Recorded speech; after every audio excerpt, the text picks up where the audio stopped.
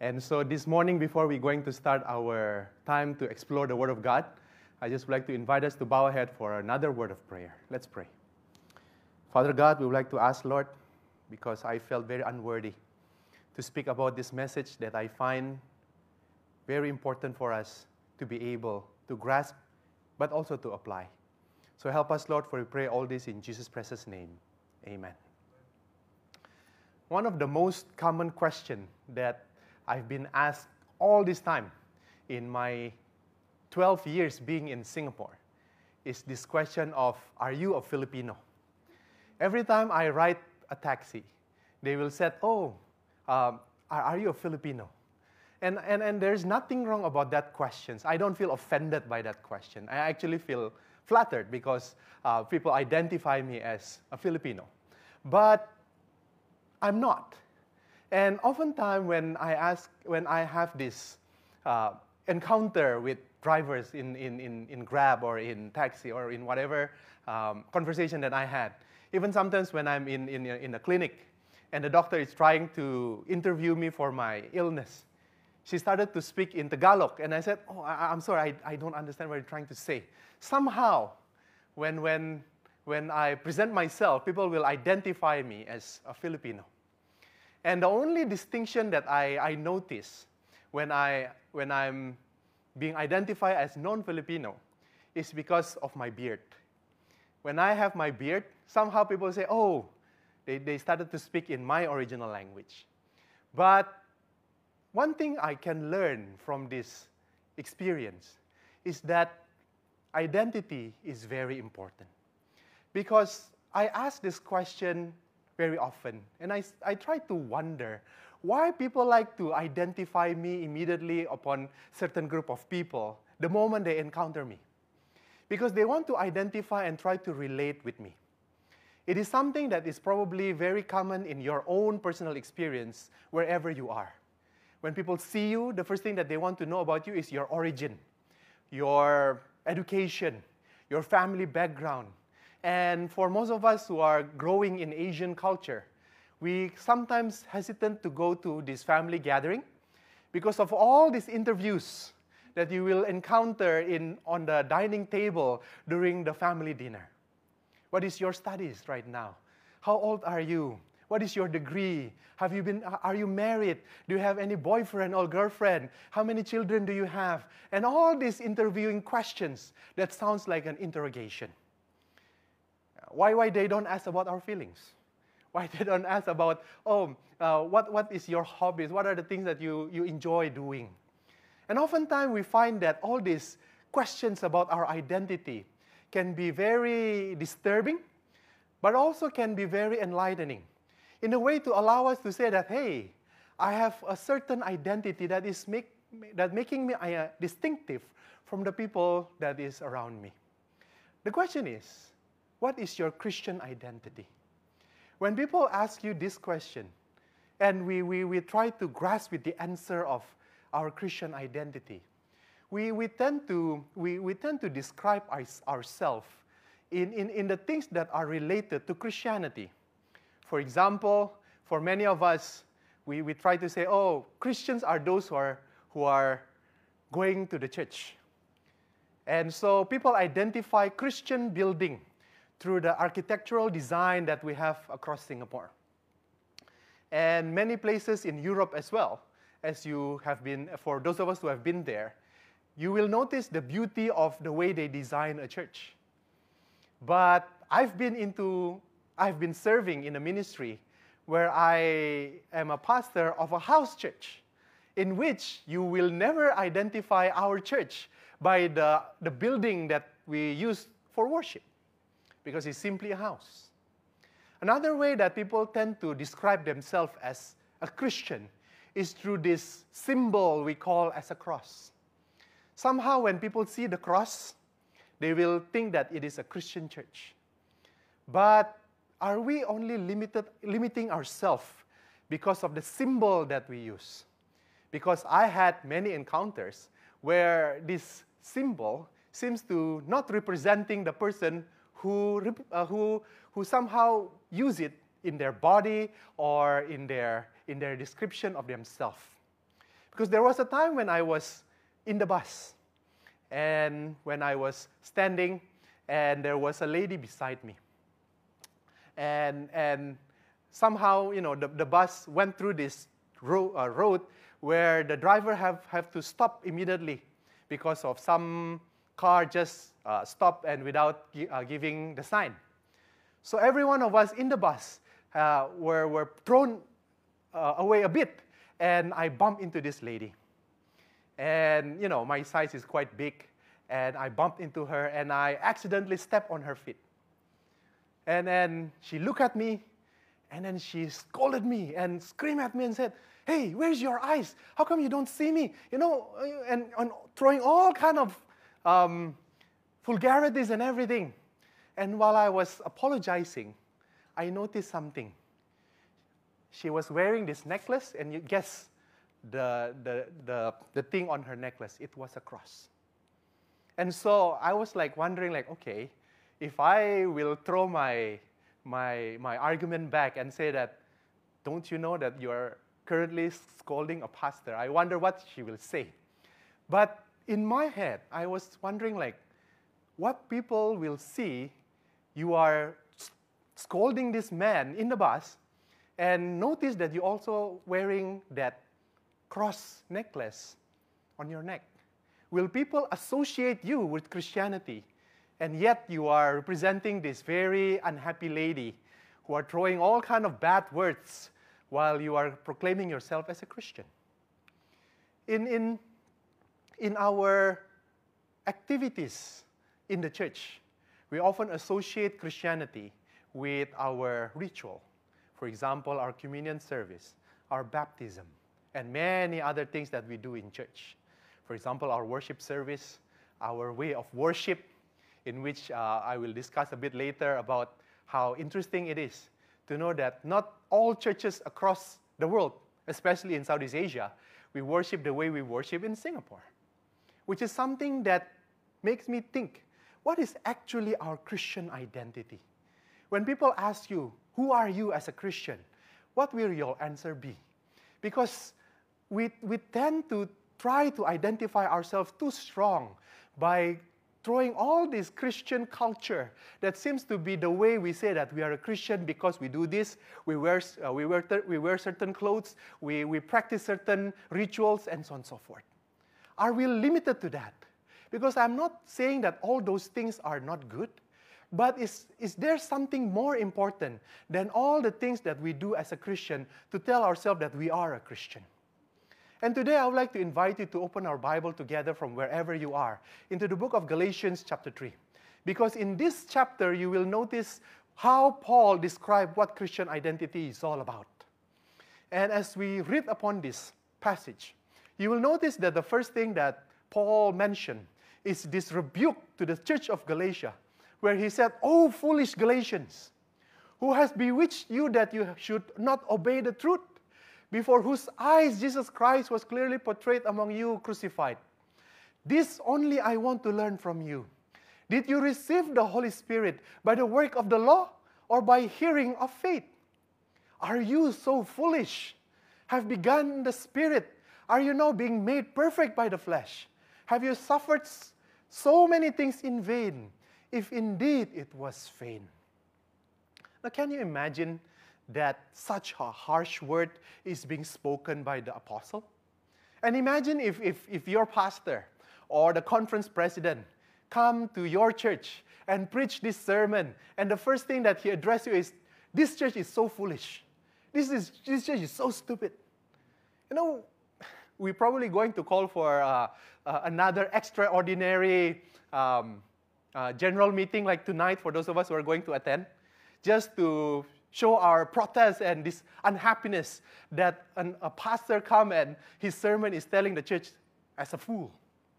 But in order for us to understand the reason why Paul was so harsh in his statement to the church in Galatia, we need to read a bit backwards to the context of this whole book of Galatians, especially in chapter 2. Because in chapter 2, Paul mentioned about this incident that caused him to be very upset with the church of Galatia.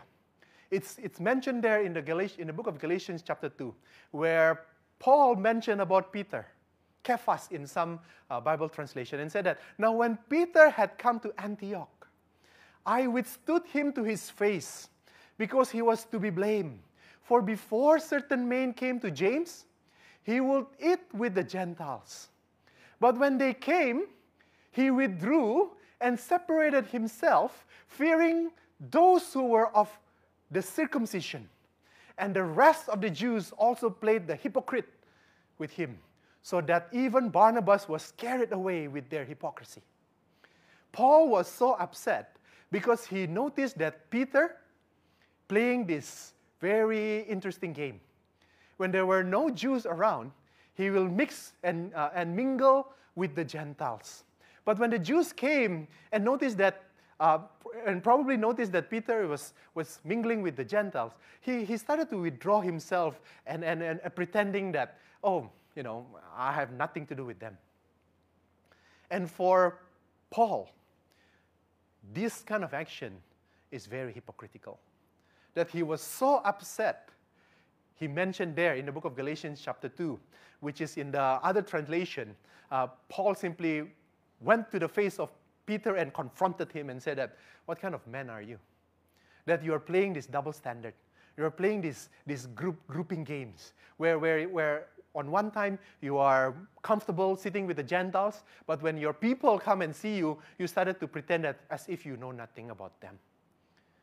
One lesson that we can learn from it, despite the fact that Peter had encountered that challenges when he denied Jesus 3 times.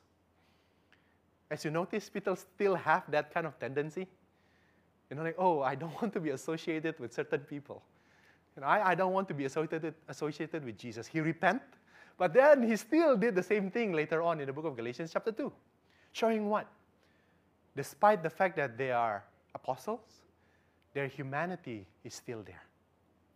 And this is the important part that you and I need to realize and embrace. Yes, we are growing in Christ. Yes, we are trying our best to be that Christ-like person that we should be. But let's not forget that you and I, still human being, carrying our defects and our tendency to commit the sin, that despite our repentance, as you look upon the story of Peter, he's still trying to avoid being associated with certain people that will cause him lose his face.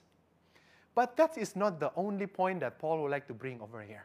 But rather this double standard of Peter when it comes to the sense of being in a community.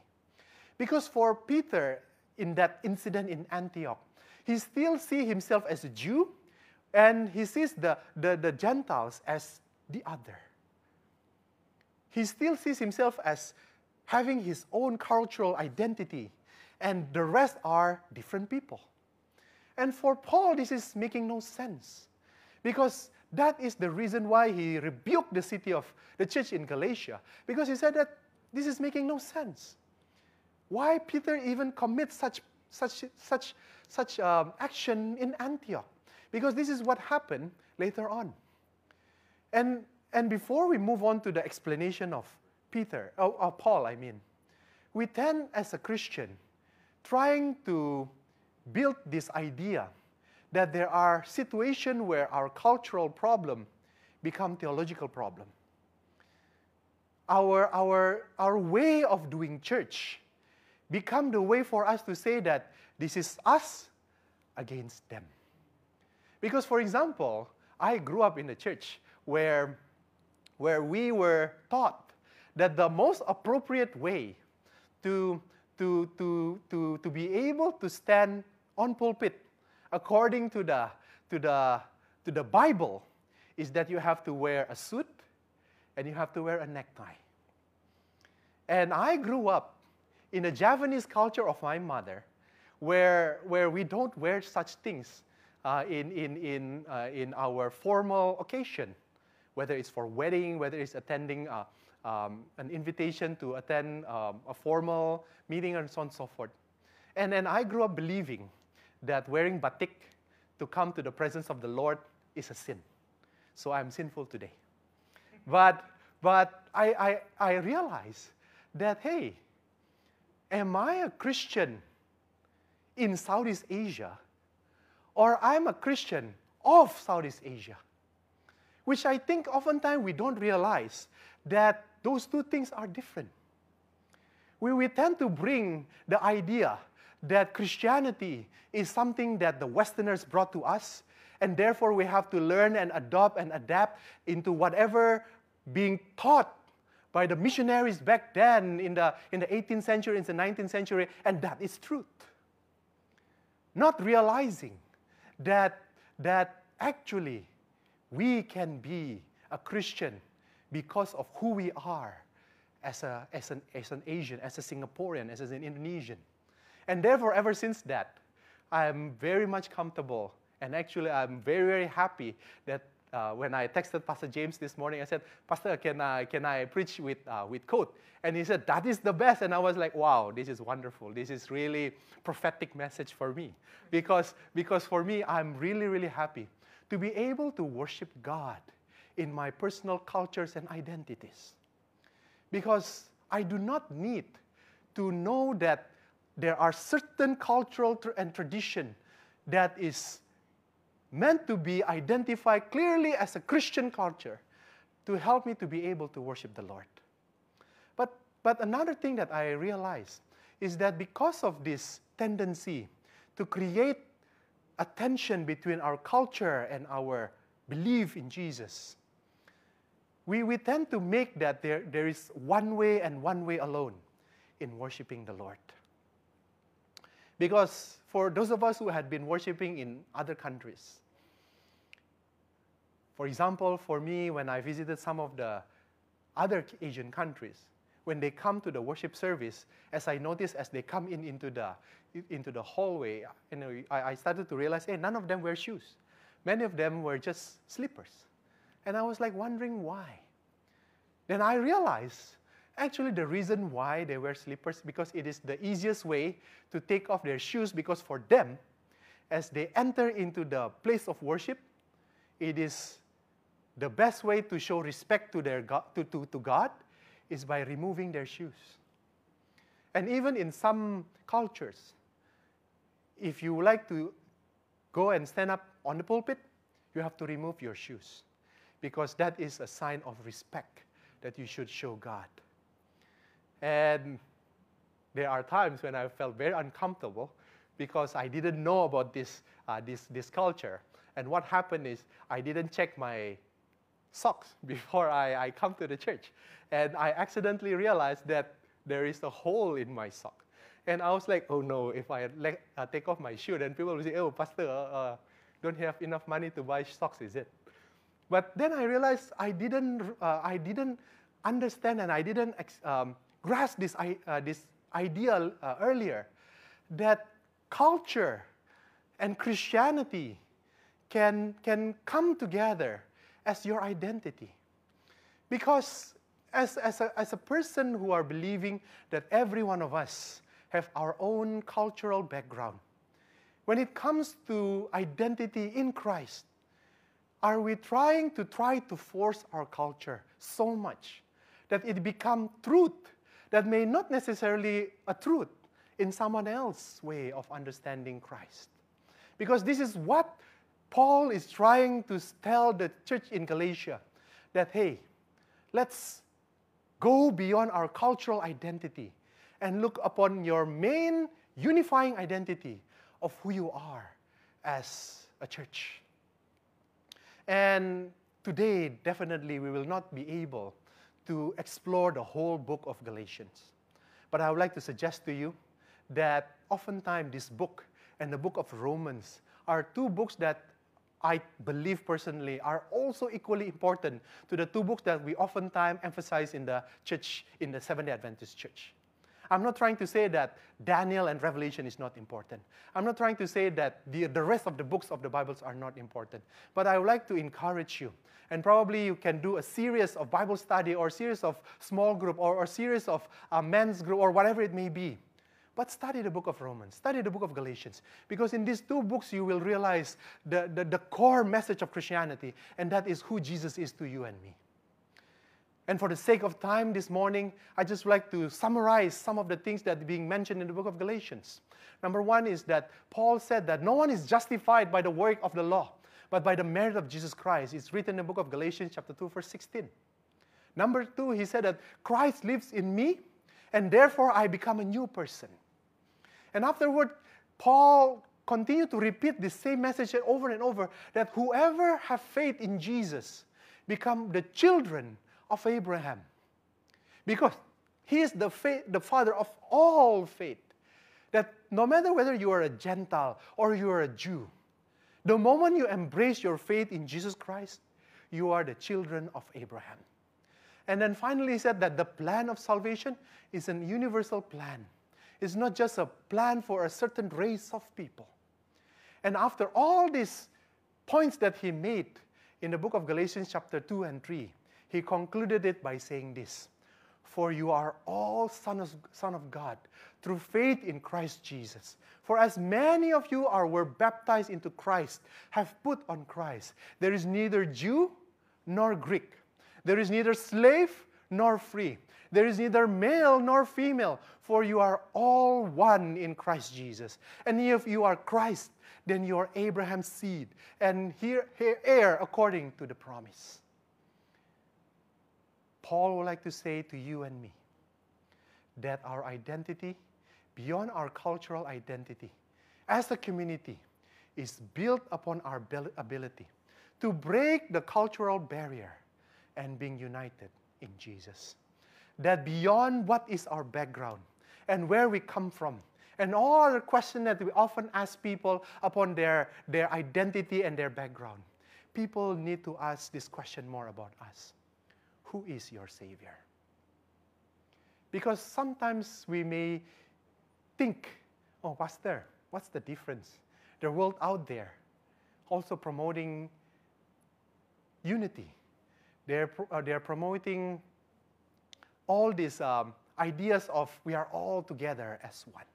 Yes, it's true that the rest of the world are promoting the similar message. But the reason is different. For you and me, it is not simply because of we are brothers and sisters for the sake of humanity. It is not simply because the more we know about each other, the more we realize that there is no much difference between you and me. All those values are good. But the most important value as a Christian, it is not because of just humanistic perspective of who we are as human beings, but rather because you and I are united because of Jesus Christ and Jesus Christ alone. Unless you and I embrace the faith in Jesus Christ, unless you realize the beauty of having a faith in Jesus, unless you and I really believe who Jesus is, that He is indeed your Savior and my Savior, all those reasons are just a simple reason that everyone can share. Means what? Community of Christ built on individual faith of knowing who they are in the presence of God. Community of Christ are built upon the belief that you and I are sinners saved by grace, that there is nothing so good about me that make me so different from my brother and sister, that in the presence of God, I'm just another saved person, saved by His grace. That because of Christ, you and I can break away all this cultural barrier and look at each other and say that, yes, you are my brother, you are my sister. Now, that is the reason why I'm sometimes very hesitant to call and to address each other in church as brother and sister in Christ. Now, it's hard to do so, especially being a pastor, because like it or not, you have to say sometimes in church, brother and sister in Christ. Because I really wonder, when we say brother and sister in Christ, do we really mean it the way it is meant to be? Or we just simply make it another Christian jargon that we use it to identify ourselves as Christians? Because if you ever studied Christian history, especially at the early part of our church, as a movement that is being persecuted by the Roman government way back in the 1st and 2nd century, one of the reasons why they were persecuted, because there was a rumor going around in Rome that Christianity are this group of people that practicing incest. Why? Because they're addressing each other with brother and sister. And the Romans are so against this idea of incest that they think that it is a justifiable reason to persecute and kill the Christians simply because it is a very immoral action that the Christians do. That they call each other a brother and sister. Nowadays, we use it as if it's nothing. Or sometimes we even use it in the way that is even too casual. We lost the meaning of it. Today, as we are looking at this message, even for me, this is a very difficult message. How can I break my cultural identity and start to embrace everyone as the true fellowship of believers, the way Paul wants us to realize back in the city of Galatia? How can I welcome someone and ask this question once everything is going to get better, and once we are able to be able to come to church once again?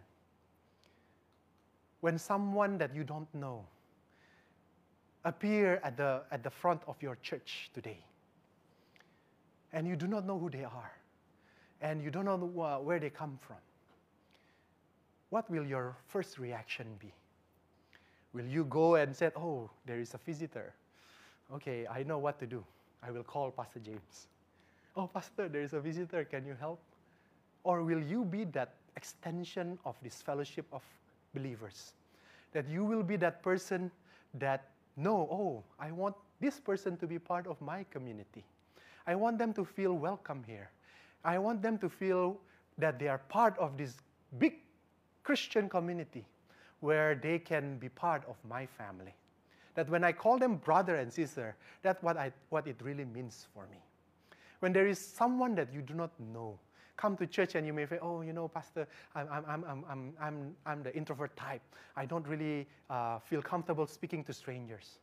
Will you be at least willing to say that, hey, I need a friend to welcome that guest. Can you accompany me? I'll do the first move. You be my wingman. And whatever I say, you back me up, okay? But no matter what is the plan or action, it goes back to the same message that Paul would like to speak to the church of Galatia. Who Jesus Christ is for you. That you are willing to see others as part of your community, especially those who are indeed part of this community of believers. Now, like it or not, I have to bring this to every one of us, to the reality that your church name is SDA Community Church. Are you really a community? Otherwise, sorry, Pastor James, I have to say, maybe you need to remove that word community from your church. Because if not, when people come to this church and felt like, oh, it says SDA Community Church, but I don't feel like I'm part of a community. I've been here for many years. I still feel like a stranger. I've been here for so many times. No one ever greet me and say that, hi. And I'm not trying to say about my own experience. I felt very welcome all my times being in SDEC so far. There was even an event that I really remember very clearly. I came in the Sabbath afternoon, and then I remember in the lunch place over there, I do not know how you call it, but then I came over. Then as some of you saw me, and they said, oh, that is Pastor Bayu. He's from Balestier. And then some of you immediately said, call him in and let him enjoy the food and the drink that we enjoy in this room. And I felt so welcome by this welcoming gesture. I remember the time we still have lunch at this church. And some of you even prepared a special meal for me. My message is, I hope that the same hospitality, the same kindness, the same welcoming gesture that you have extended to me, you will extend it to everyone else that that will enter and will be present in your church. That the name SD Community Church is not only a title that you put in your church. It is not only a symbol to represent your church. It is not just a name for you to identify who you are, but it is really because you really believe, because of Christ, I want everyone to be part of this community because He had saved me, and I want you to understand that I also would like you to be part of this community the way I felt that we are all together as one. So if I ever ask this question to any one of us today, where do I belong? I hope your first answer will be, I belong with Jesus. And because I belong with Jesus, and you all belong with Jesus, we are one big family, believing in the same Christ, Lord Jesus, our Savior, in which you and I are indeed brother and sister in Christ. This is my message, which I bring in the name of Jesus Christ, our Lord. Together, amen.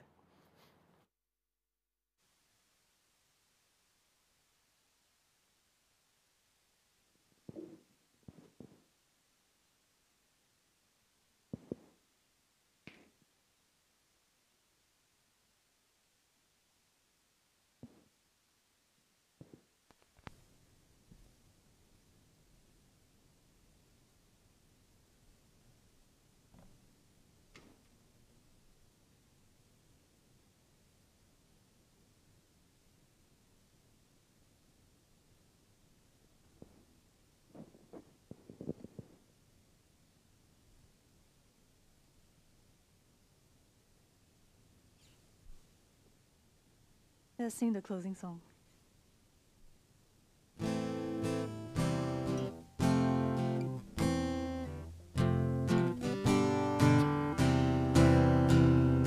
Holy, holy, holy, Lord God Almighty, early in the morning our song shall rise to Thee.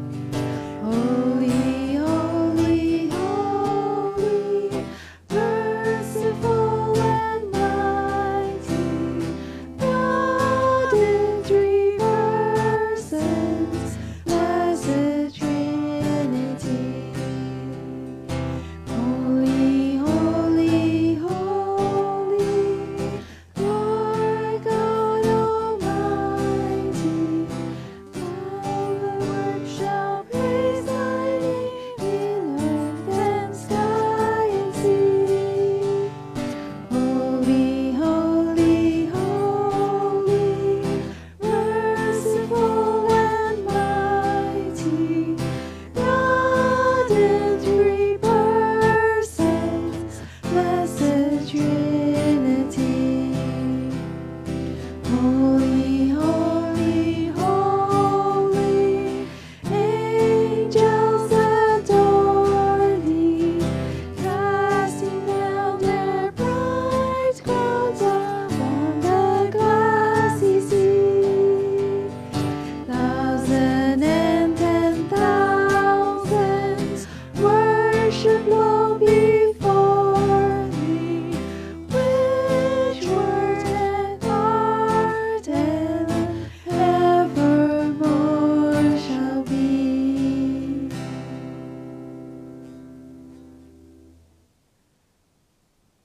Shall we bow our head for a word of prayer? May the blessing of the Father be with us as we depart from this worship place, and may our faith continue to grow in Jesus Christ as we are being strengthened by the Holy Spirit day by day. For we pray all this in Jesus' precious name. Amen.